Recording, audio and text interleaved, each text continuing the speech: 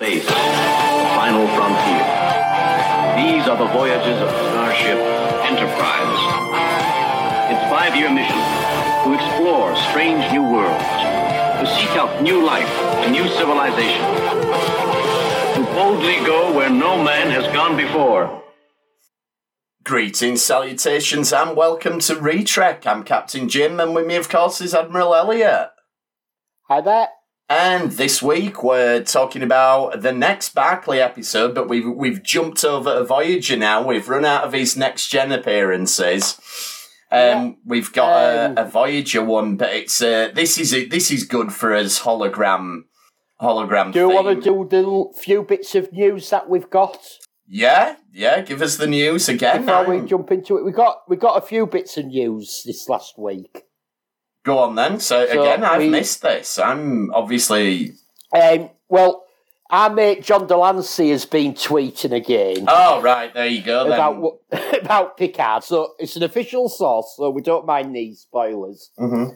But he's let it out the bag that we're going to have Data coming back in Picard. Has he? I saw... Yeah. I did see something, but I didn't click on it. It's interesting because he's tweeted that he's looking forward to doing his scenes with Data. Right. And normally and he specifically said the character name. And why it's interesting is that you've got to think, oh, well, it's not to be Brent Spiner actually playing Data. Is John Delancey calls everyone by the real name normally. Right, it's like, I've been working with Patrick again. Right, and so he's not said... It was great to have Frakes directing. So he's not said Brent, but it's deliberately said, I'm not filming with Brent, or I'm not filming with Spiner, I'm filming with Data. Right. I wonder if it's either one or two things. Either CBS are feeding him this stuff and saying, put this out, or we want you to let this slip. Either that, or he's like the Mark Ruffalo of the Star Trek universe, and he's just letting stuff out that he shouldn't be letting out. But yeah, interesting. The Marvel universe did it. The Marvel universe did it with Tom Holland, didn't they? Because Tom Holland had a rep for letting things slip. Yeah. So Marvel deliberately give him things that he could let slip. Yeah, exactly. And I think that he's doing it so often now that CBS must be letting him do this. Yeah, I think they must be doing it. I hope they are, because I don't want him getting in trouble with them. But, yeah. You see, no, I don't. I saw a thing that said about Data, and I thought, oh, it'll be one of these, like, giant freaking robot or whatever, these sites that always just make things up, so I ignored it. But I didn't know it had come from Delancey himself. Yeah, it's actually come from Delancey himself. And it's interesting because of how he talks about everyone, that he specifically called him Data. And also Mike McMahon did an interview this last week. He hasn't really let anything slip about Lower Decks. Just that they're well on with Season 2 and Season 3. But he has said that the story with Boimler, how he's off on the Titan with Riker and that sort of little arc will be tied up very early on in Season 2. That doesn't surprise me. I think we all suspected it'd happen anyway, that he didn't. Yeah, I think Boimler will get himself sacked off the Titan really quickly. Yeah, so, yeah, I do. He also said that he hasn't mentioned anyone, but he said that there are going to be quite a number of legacy characters coming up in Season 2 and Season 3, but not necessarily the legacy characters that you might expect. Well, I'm hoping for more DS9 characters because it's the right time period. I'm thinking DS9 and that sort of thing. I'd like to see that. Not having your Captain Picard, not having your Q's turn up, but like maybe you get your Beverly Crushes in there, or your Dr. Bashir, or Dr. Bashir would be awesome, and Ezri Dax and everything. Yeah, I definitely want to see some DS9. Let's get a bit of Garak. Oh, Garak, he needs his own. Because everyone loves a bit of Garak. Yeah. I reckon, because Andy Robinson loves Garak so much, I reckon if they... he wrote a book himself. Exactly. So I reckon if they said, big budget Garak miniseries, he'd be all over it. Or what about Garak and Bashir Section 31 series, Obsidian Order Section 31 miniseries, and it's just proper espionage with Alexander Siddig and Andy Robinson. I think that'd be phenomenal. But the great... Well, we did the Bashir one. What was it? We looked at the Dr. Bashir, I presume. No, sorry. Yeah. We looked at the... What is the name of the episode? I can't believe that. I can't think... Is it Dr. Bashir? No, because that's the later one where you find out... Dr. Bashir, I presume, is where you find out that he's augmented. Yeah, it is. Arman Bashir. There you go. That's the one we did. I can't believe I didn't come. Because we got great stuff with them being spies in that one. Exactly, I'd be well up for it. But anyway, so let's sell it to CBS. Let's make some money. There we go. Give us a ring, CBS, and we'll come up with ideas. We've got. This is our 103rd, 104th episode, and I'm sure we've come up with an idea for a show in just about every single one. So, if you need ideas, give us a call. We're going to look at... must be good. Yeah, you'd think. We're going to look at projections, and we're going to look at the final episode of our prelude to the Dominion War, Shadow Play from DS9. But first up, projections from Voyager then. And this is another one of these weird ones where it's officially Season 2 of Voyager. It's officially sort of Episode 3 of Season 2, but it's totally not. It was one of the 4 that they held over from Season 1. So this is technically a first season episode, but to all intents and purposes, it always appears as a Season 2 episode, unless you've got the UK VHS releases from way back when it first came out. So it's a Doctor episode, and I think it's a pretty good one. Like, we start with him... He appears, he does his please state the nature of the medical emergency. But you can tell it's going to be a weird episode straight away because the lighting, we've got the spooky, sinister lighting, which we usually get when the ship's being taken over by something. So straight off the bat that it's not normal this time. Yeah, red alert's going off, isn't it? Yeah, and you've got him, the ship's empty, the warp core's online... And I like how you get the thing where he's talking to the computer. Majel Barrett, they get the money's worth out of her in this episode. She's having to do a lot of computer talking. And he's trying to work it all out. So no, the ship, the crew's not here, blah, blah, blah. And I like the Doctor's attitude's just, oh, well, my job's done then, so I'll turn myself off. I think because it's early Doctor... later on, I don't think he'd have done that. He'd have been like, right, well, I'm going to carry on the ship back to the Alpha Quadrant or whatever, but... Well, by later on, he'd come up with the emergency command holographic... Yeah, exactly. He'd have been in his element if this had have happened later on, but Season 1 Doctor's like, oh, well, I ain't got a purpose anymore, so I might as well... I might as well turn myself off. If there's no one to treat no medical emergency, that's me done. Exactly. But obviously he gets interrupted by B'Elanna, so B'Elanna turns up and she tells us that the Kazon have attacked. So, again, we can tell this is Season 1 Voyager because we're still taking the Kazon seriously as a threat. This is like the Kazon have invaded, they've taken over the whole ship, they've got, so we're still meant to be a little bit scared of them. And... Yeah, we've covered the Kazon, the Kazon didn't work. They didn't. But at this point, we're still pretending they did. So, you get a lot of sort of preempting what we're going to get later on, really, because it's... B'Elanna says, we found a way to send you to the bridge, and we've put these remote projectors, and... She reels off this list of, this is where we've put the remote projectors, they're on the bridge, they're in the mess hall.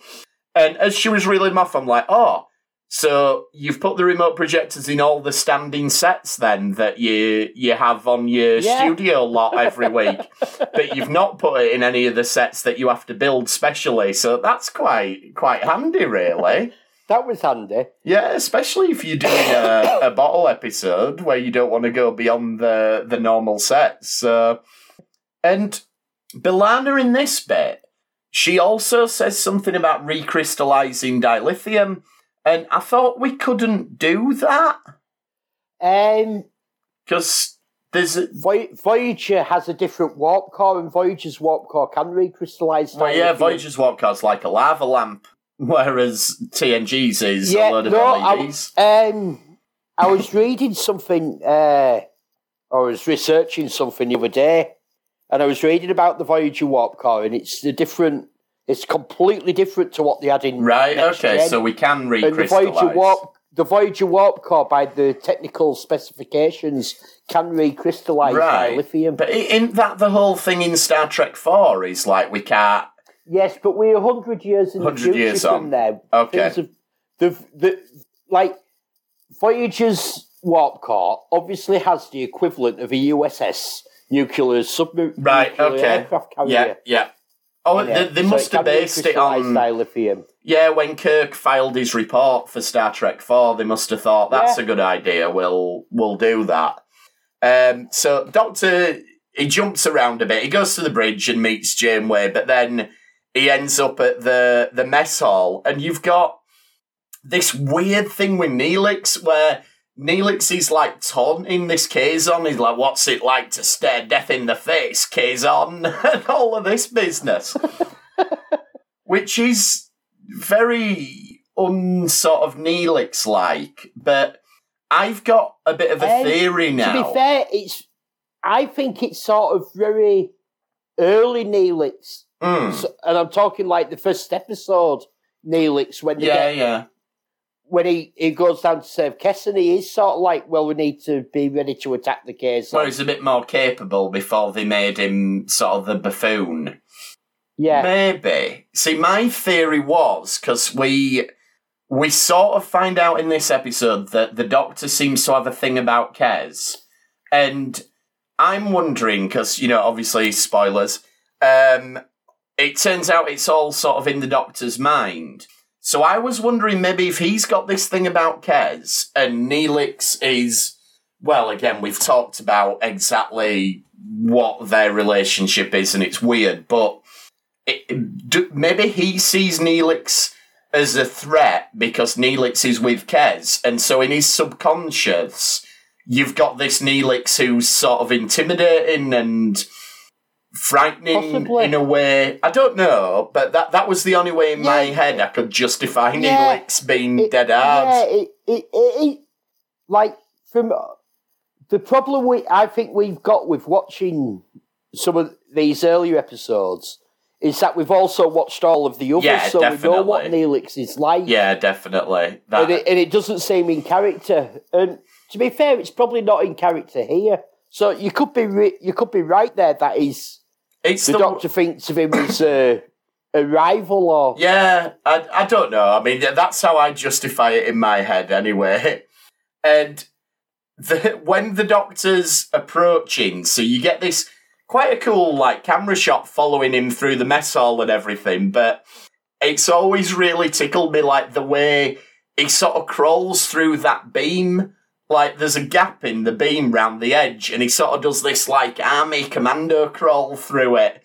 And I don't know, it just, Robert Picardo's a great actor and everything, but he just doesn't look like a commando crawl kind of guy.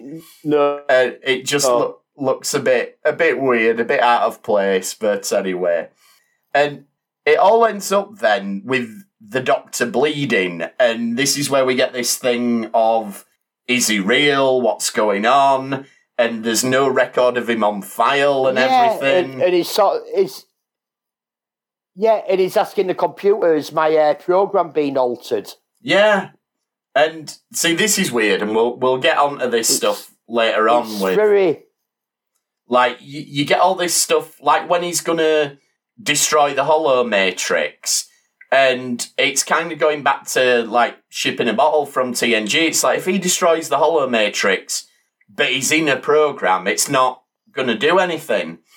And it seems weird that the Doctor seems to think that it will. And Barclay kind of calls it out a little bit and says, no, it's a program within a program, which obviously Barclay would know a lot about. Yeah, but it's saying... I was reading about this, and I can't remember the name of the psychologist. It's an 18th century psychologist, and they came up with a thing of this. And it's sort of, the whole thing is examining reality. Are you real or are you make-believe? Yeah, it's like this thing of they reckon that it's pretty much a coin toss as to whether this is real or whether this is a simulation, and there's no way to prove it either way. I know what you mean, yeah. So this is where we get the name Louis Zimmerman for the first time. And that actually, it's not. Oh, is it not? Go on then. No, I have actually read quite a lot on this episode because I was looking for something else.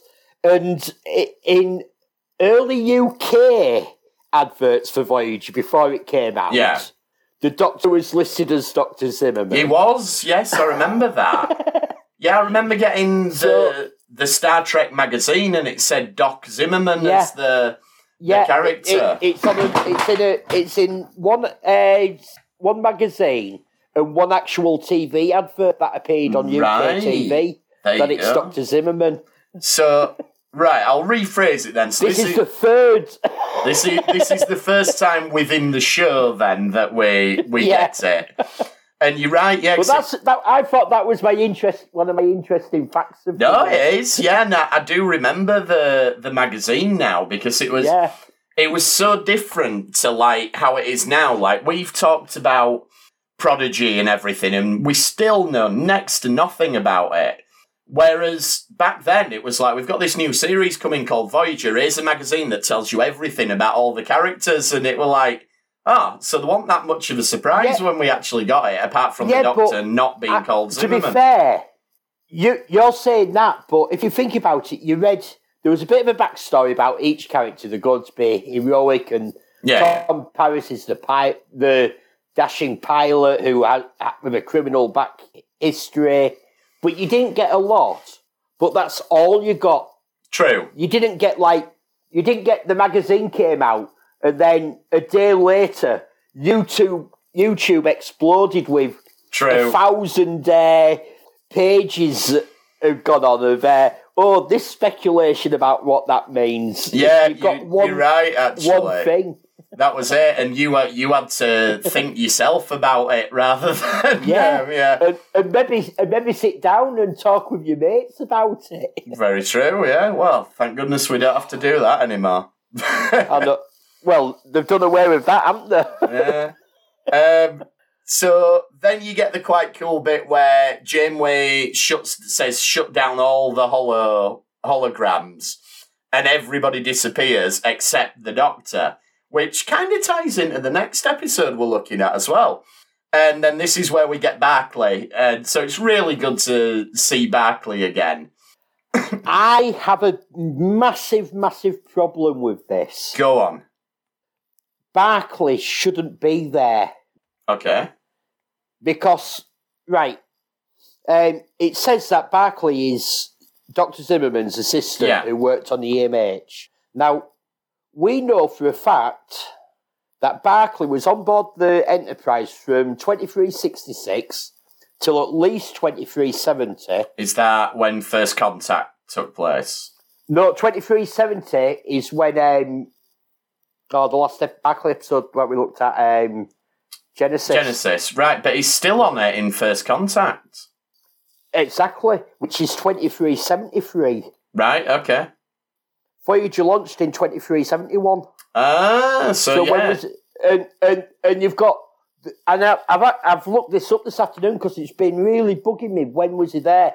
And there's actually two official canon things. And one of the canon sources says at 2370, he transferred off the Enterprise to Jupiter Station, worked on this project. Then he transferred in 2373 back to the Starship Enterprise. And then the other canon source says that up until 2373, Reg Barclay was still under the command of Captain Picard on the Enterprise E, just transferred after the cross to the other. Right, there we go then. But and both are canon.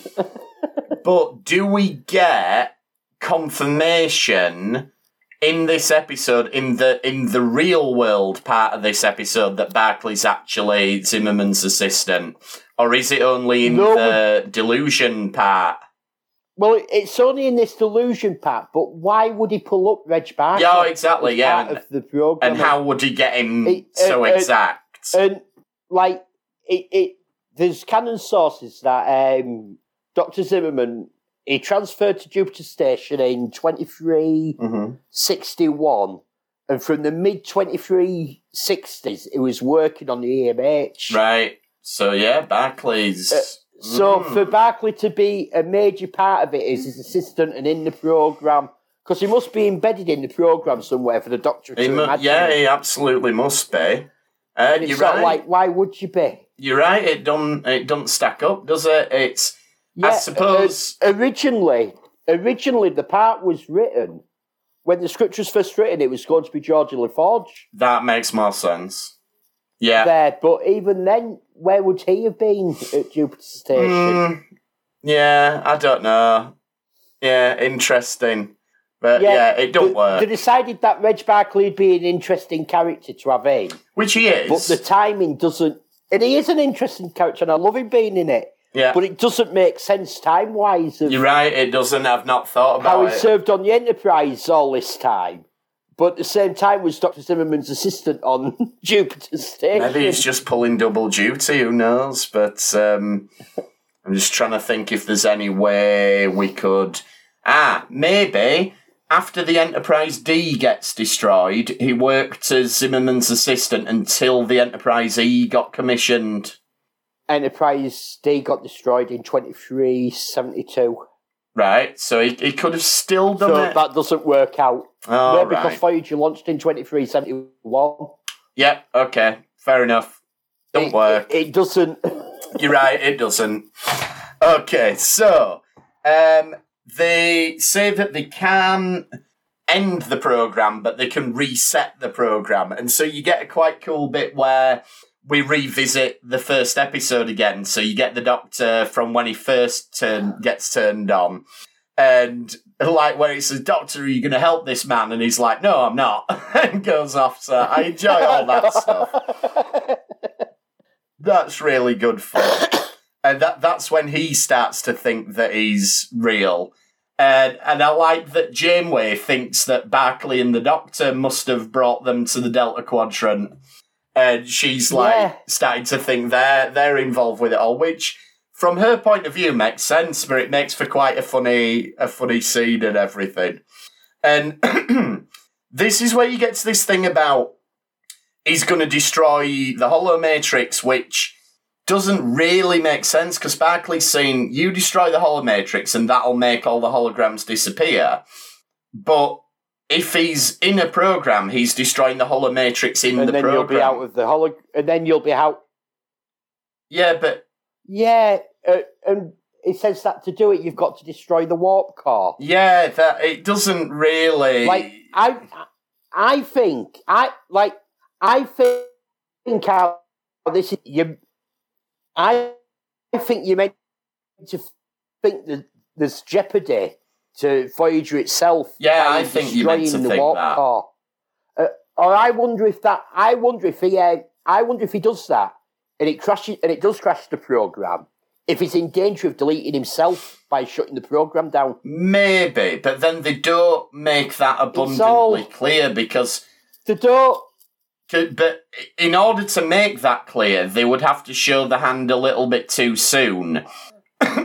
And say definitively the Doctor is real. So you would have had to have had a scene set outside of it, maybe with the crew observing it, saying, if he does that, he'll delete himself, but he doesn't know and we can't tell him. But then but you don't get any of that. No, but they obviously want to keep us completely in the Doctor's point of view for this episode. So you don't get that external view on it. Yeah, it's really interesting with it, but only seeing it from the Doctor's view that you don't have the crew sort of looking in on it. You're right, you don't get the jeopardy. Happened. But it's sort of like, well, Barclay's telling him that to break the hologram, he has to destroy the warp core. But what's the actual jeopardy? Yeah, there isn't any. I suppose the only way it'd be jeopardy is if we thought that he's actually on the real Voyager and he's going to destroy the real ship by doing that. But I think by this point in the episode, we're way past that. We don't think that's what's going on. No, we don't think that at all. There's quite a cool sort of fake out at the end where he wakes up and the clue's there because he wakes up on a bio bed and it's like, well, he wouldn't. That doesn't make any sense. But I think the way the episode does it, you could fall for it if you didn't know what was coming. But yeah, like, to be fair, watching it again and watching it the first time round again, because it is a long time since I've watched this, it's sort of like, oh, they've got him out, and it plays like it's all over. Yeah, it does, and it's very well done. And I think it makes it even cleverer, the fact that the clue is there by showing him waking up. But you don't question it until you know what the twist's going to be. So, yeah, very well done. And I think Jennifer Lean acts it really, really well, where she seems like normal Kez, and then she turns and she's like, what, you don't love me? And you realise he's still inside it. Like, you think, like, he said, that you're beautiful, Kez, and all that. Yeah. And she's almost playing it like she's having a bit of a wind-up and dig at him, like, oh, so you think I'm beautiful and all that. And then it turns, and all of a sudden it's, he's still inside it, and Barclay turns up again and everything. So, yeah, really well done, the end of it. And then obviously he does come back to the real world again. And he's talking about why it's happened and everything. And there's a funny bit where Kez says, well, don't tell Neelix about it, about me being your wife in the alternate version. And there's a good bit where he checks that he can't leave sickbay, and it's almost like... Well, she does have a bit of a wind-up with him, doesn't she, and all that, and like, well, are we real? Yeah. And all that, and makes him, and has him sort of second-guessing why he does it, so she does a bit of a wind-up on him. Yeah, and it is that... what we'd had the first time, the fake wake-up. And it's like you said about this idea of, is it real, is it a simulation? And the Doctor kind of tries it out for himself. And it's interesting that he's comforted by the fact that he is a hologram in this. And What is really interesting about this is that this is the first time I think they absolutely nail it, what should happen when a hologram leaves the holodeck. Yes, yeah. And his hand, and you see his hand moving through the edge of the holographic simulation and vanishing. Yeah, as it moves, and then it comes back again, and that's how it should work. You shouldn't have snowballs being thrown. No, you shouldn't, and you shouldn't have holographic characters walking off the holodeck and slowly vanishing from the feet upwards. Yeah, they don't dissolve when they come out of the holodeck. But yeah. So it's only took 7 seasons of TNG, 3 seasons of DS9, and 1 season of Voyager, but we've got there. We've done it. Yeah, but I do, and it is something that stands out because it's like, and it's probably overlooked by a lot of people. Just what a lovely effect that is. It's great, yeah. And that they got it right. Exactly. They treat it like a holodeck. Yeah, it is done really well. So yeah, that's Projections. Then I like that episode. I think that's a good. I like this episode. Apart from I don't think I like Barclay. Yeah. But I don't think Barclay should have been the character that was used. No, you're right. It doesn't. I've not thought about it enough, but it doesn't make sense. They could have maybe brought. What was the name? Who was in Q Who? The first time they met the Borg. That sort of fancied Georgie and threw hot chocolate over the captain. Because she allowed cups of hot chocolate in. Ensign Gomez. Yeah, she'd have been a good one to bring in. Yeah. That would have been good. She got kicked off because we don't see her again. No. Oh, well, she got moved. She got transferred to Jupiter Station and she did Yeah, someone where there's been a bit of time for it to actually happen. Yeah, I think you're right. Sense. But yeah, we'll give it a pass though, because it gives us more Barclay to talk about. Yeah. I enjoy Barclay. Don't get me wrong, and I like seeing Barclay, and I think Barclay is good in the episode. It just shouldn't have been him because of the time. Right. So moving on to Shadowplay then from DS9. So this is the last of the build-up to the Dominion War. But I know the war's not declared until later on, but we're actually going to get the actual Dominion soon. But this is the last one of actually setting it up. The last time where they just hinted at. Yeah, last time we just get a random mention of them. And it's a funny old episode, this one. Like, I only ever remember the A plot, but this is one of those rare episodes where we get an A plot, a B plot, and a C plot. And there's quite a bit going on, isn't there? Mixed returns, I think, from the different storylines, but we'll get into them. So the A plot then is Dax and Odo are in the Gamma Quadrant and they find a planet. But before that, we get this bit where Dax is kind of winding Odo up, talking to him about possible romance and everything. And there's someone on the station who fancies Odo, apparently. And Odo's playing it all like, oh, I'm not interested in all that stuff and blah, blah, blah, blah, blah. and women don't find me interesting and all that, and they're not interested in me. And, well, what about Lwaxana Troi? Lwaxana Troi was all over him. Yeah. And that was only in season 1. And also, I think he's protesting a bit too much, because even at this point, as the viewers, we know that he's into Kira. Yeah. So I think he's fibbing a little bit, is Odo there. Yeah, he's definitely fibbing. He maybe doesn't fancy this woman back himself. No, I don't think he's interested in her. But I don't think we see any on-screen evidence of this happening, though, do we? No, I don't think we do. I think it's just a bit of a throwaway thing. DS9's good with that. Like, they often mention, is it Captain Baudet, who's apparently a lover of Dax's, and he's got a see-through skull, but we never actually get to see him, but he's mentioned a lot. Yeah. So they beam down to the planet. Captain Baudet just left yesterday. Yeah, exactly. And, you were out with Captain Baudet a few days ago, but he's, yeah. So anyway, they beam down to the planet, they get rumbled by a guy with a gun, and then back on the station, we get the B plot introduced, which is, now that Odo's away, Quark thinks he can get away with a few more things, but Kira's keeping an eye on him.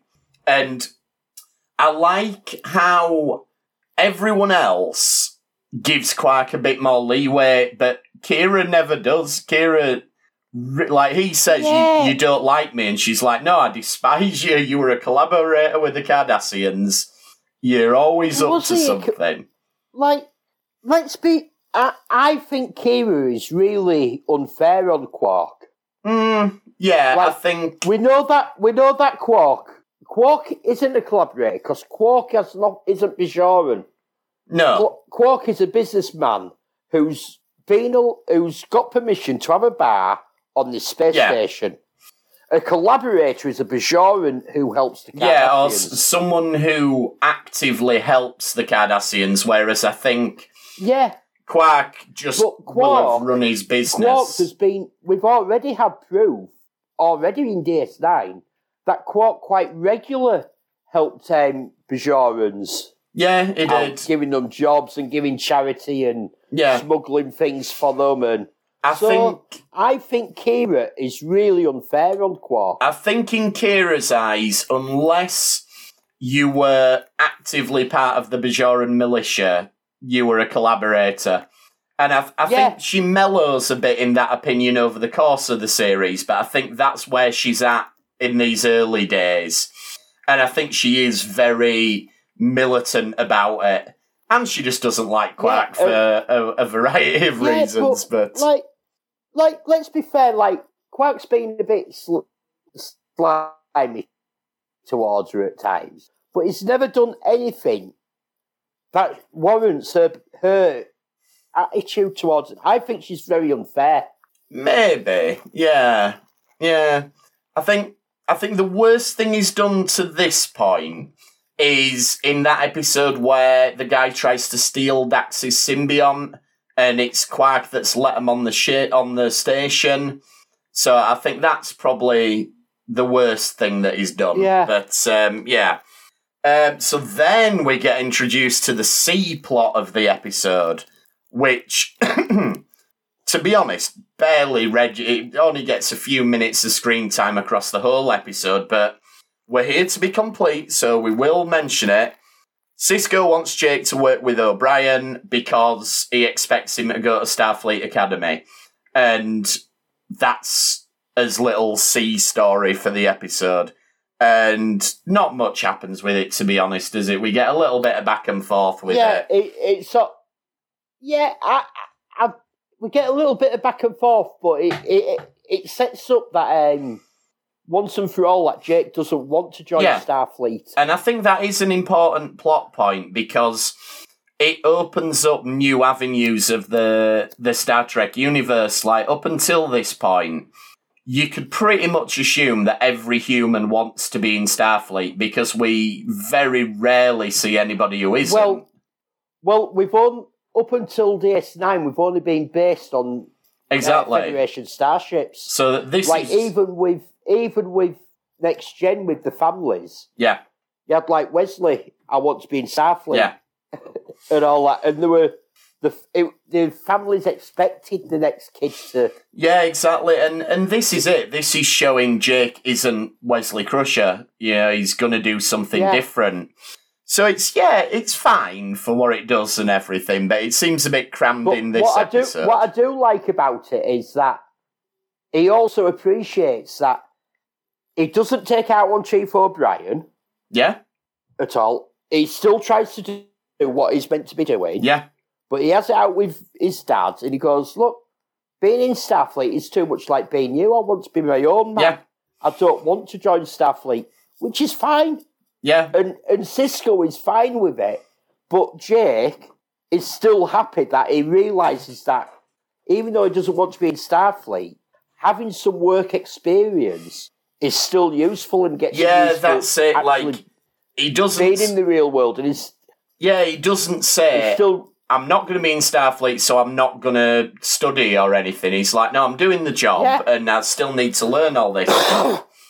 Yeah, I'm still studying. I still realise my education's important. Mm-hmm. I realise doing this is important, but as my actual end job, I don't know what I actually want to be yet, but I don't want to be a Starfleet officer. Yeah. No, it is well handled and it's good. It may be a little bit overcrowded, this episode. I feel like this one is they didn't put enough meat on the bones of the A story, so we end up with a B story and a C story going on as well. Yeah. Whereas I think we could have done more. Like, it starts off with an interesting hook to it, which is these 22 people have gone missing, and you get this guy who's called the Protector, who's actually a bit useless because he's like, oh, you two were my best suspects, and now you're saying you didn't do it, so what am I... And it's really nifty the way Odo goes, look, I'll prove we could get away, and he beams himself up and back down again. I really liked that bit. They should do stuff like that more often just to freak people out, to go, this is what we're capable of. And Odo, obviously, being an investigator, gets involved with it. And this is where I think they could have done more with this story. You could have had more about Odo looking into things and questioning people and... someone else disappearing and it getting a bit more sinister and everything. But we actually go through the motions of it pretty quickly. Like, he meets the little girl, Taya, and he questions her and everything. Yeah, like, to be fair, you can see why you could solve this so quickly. Yeah. When no one's ever left the village. Yeah, it's very like the Truman Show, isn't it? It's like, oh, nobody's ever, in the Truman Show where they put him off ever leaving and, he says, I want to be an explorer, and they go, too late, everywhere's been explored, and stuff like that. Yeah. And it's a very similar thing, like, no one ever leaves the village. Oh, like the other one, that M. Night Shyamalan village, But obviously that's a different twist in that. But, anyway. So, back to the B story then. Kira, I like that Kira asked Bashir to spy on Quark. And he's like, oh, Garak's been teaching me. You see, this is our spin-off series. It's all there. It's all ready.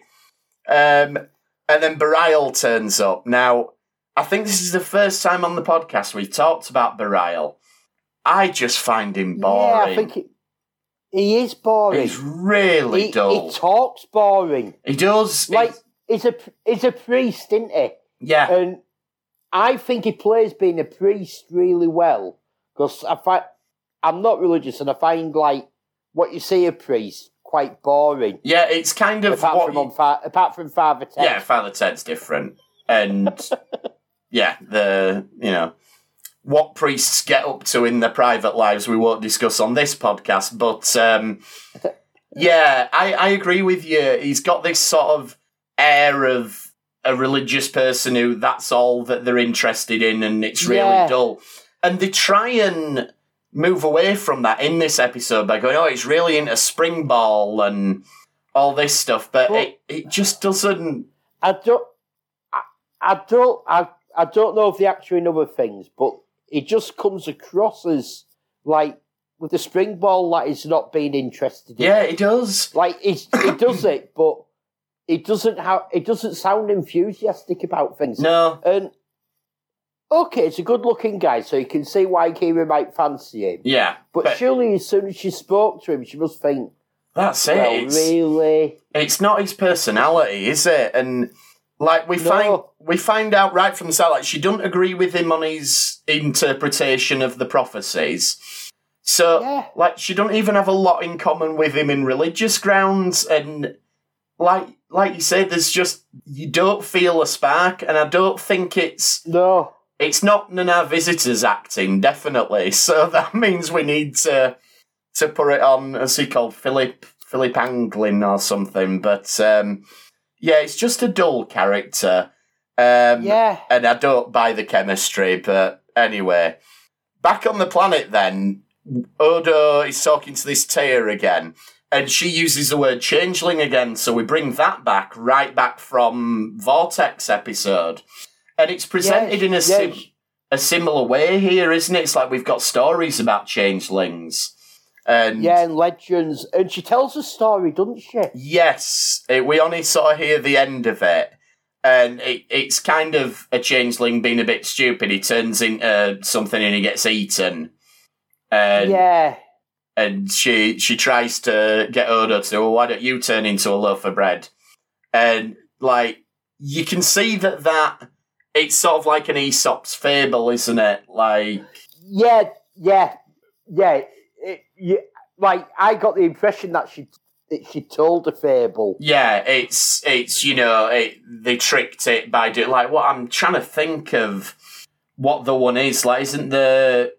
I'm sure there's something like stories where it's a mythical creature and somebody keeps it talking all night and the sun comes up and it turns it into stone or something. Yeah, that well, sort you have that of story. With the trolls in and the that, Hobbit. don't you?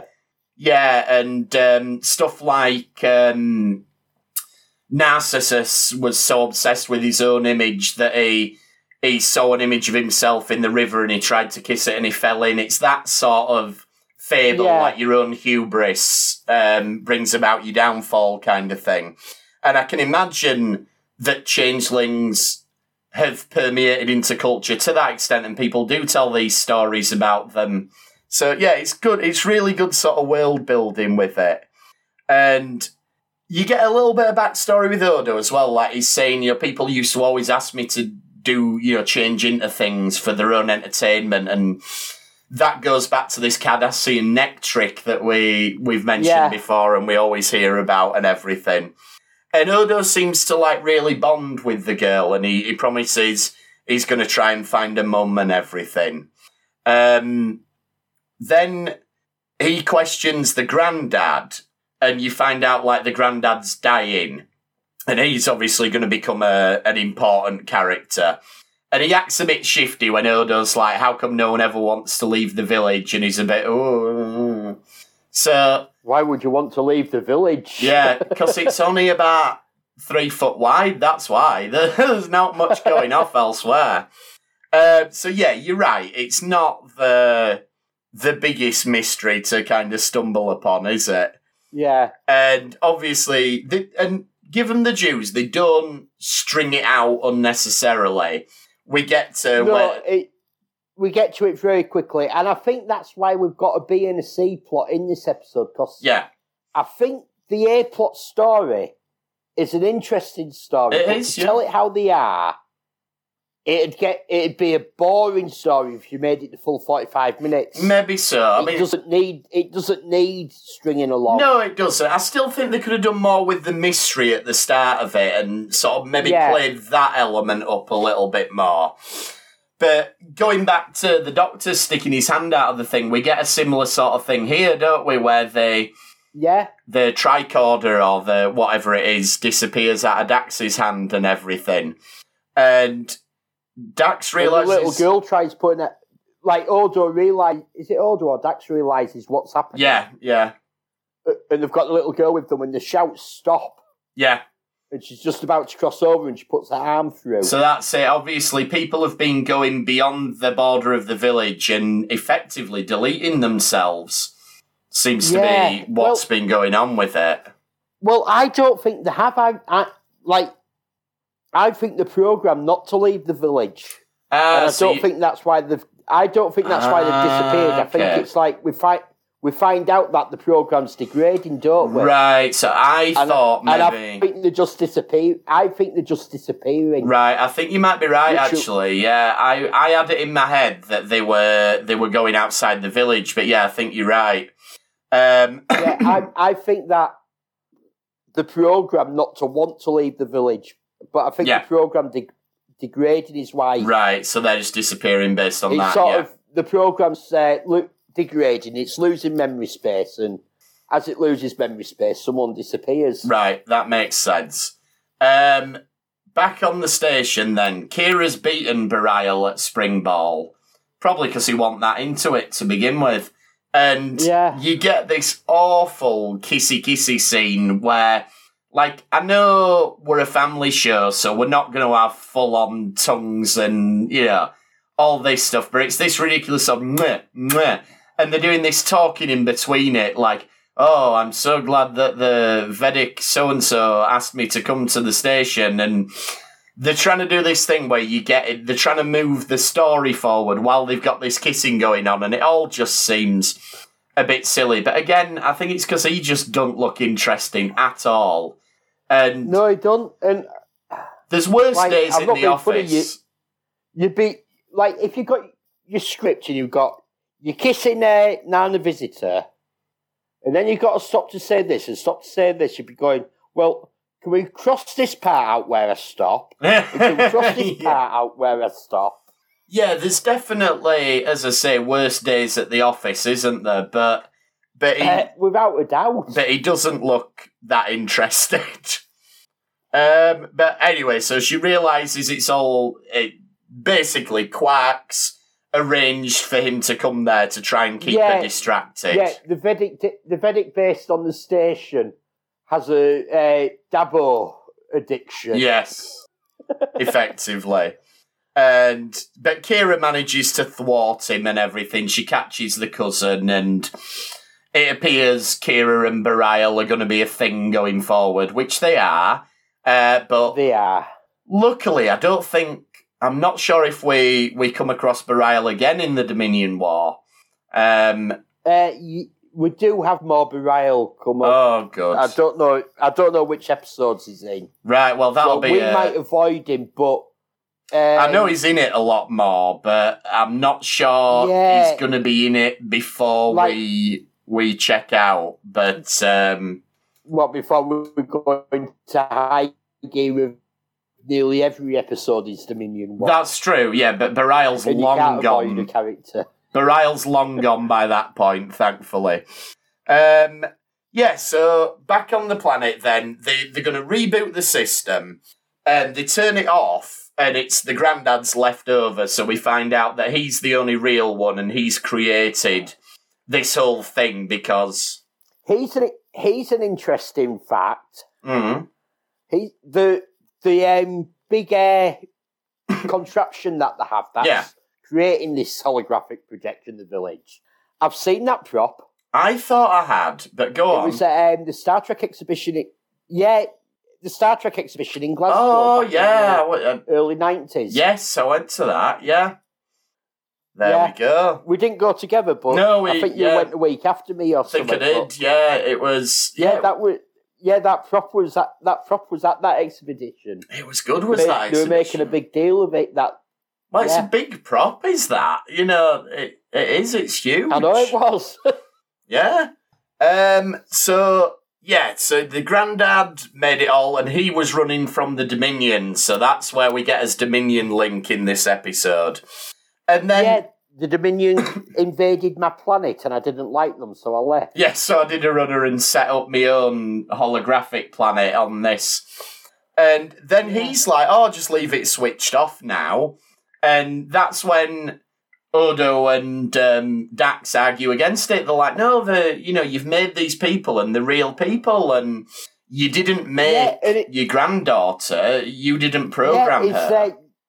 And they have a fair point. They go, you created this program 30 years ago. Yeah. But Tia's only 10. Yeah.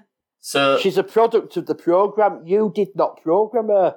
She's an amalgamation of different things. Exactly. And I wonder if the Voyager writers took a bit of a cue from this when they were deciding to create the Doctor, because a lot of the things the Doctor deals with are dealt with very quickly in this episode, and obviously the Doctor explores it in a lot more depth, but similar sort of ideas of, are they real and everything, and ultimately they decide that they are, and they decide to switch it back on, everybody's restored, and we get a nice happy ending, and Odo turns into a spinning top to show Taya. It changes into something to make her happy. Yeah, exactly. So it's a nice wrap-up and everything, and we get that little mention of the Dominion. So if you're keeping track at home, that's 3 mentions of the Dominion we've had across the course of the season, rather.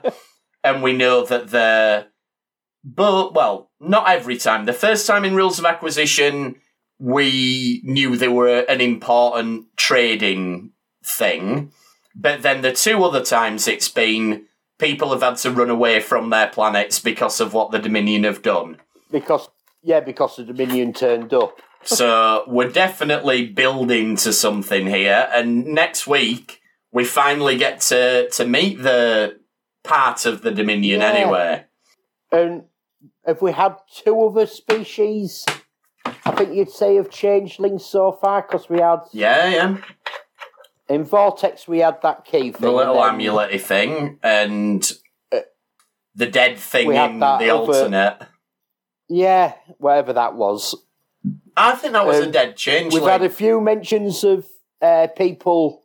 There's a lot of fables and stories of changelings, obviously, in the Gamma Quadrant. Yeah. But it's all sort of heard about, and... Yeah, we've not got... history and a fable. It's... No one's seen a changeling, or... They don't know they've seen a changeling.